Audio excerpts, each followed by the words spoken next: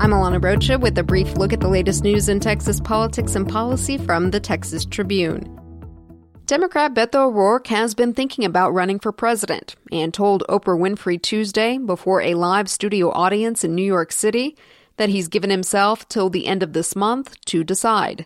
The former El Paso congressman and U.S. Senate candidate has received wide encouragement to run for president since his closer-than-expected loss to U.S. Senator Ted Cruz in November. Asked about his meeting with former President Barack Obama, O'Rourke said Obama did not encourage him to run, but says the pair did discuss 2020 and the strain a presidential campaign can put on families. The interview will air on Oprah's own TV network on February 16th. It will also be available on her Super Soul Conversations podcast.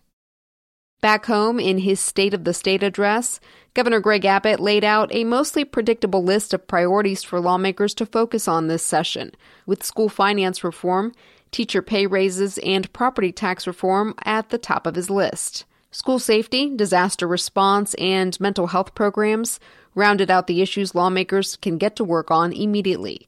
The state constitution prevents the legislature from passing bills within the first 60 days of the session, unless the governor designates them emergencies.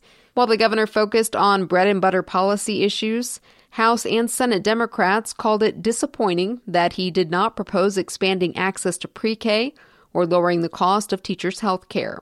One area Abbott said he saw a potential for compromise, reinstating an annual football game between the University of Texas at Austin and Texas A&M University. The rivals last faced off in 2011. Abbott said he'd be willing to put aside differences and work with State Representative Lyle Larson. Larson, a San Antonio Republican and a past thorn in Abbott's side, filed a bill in November that could revive the rivalry game.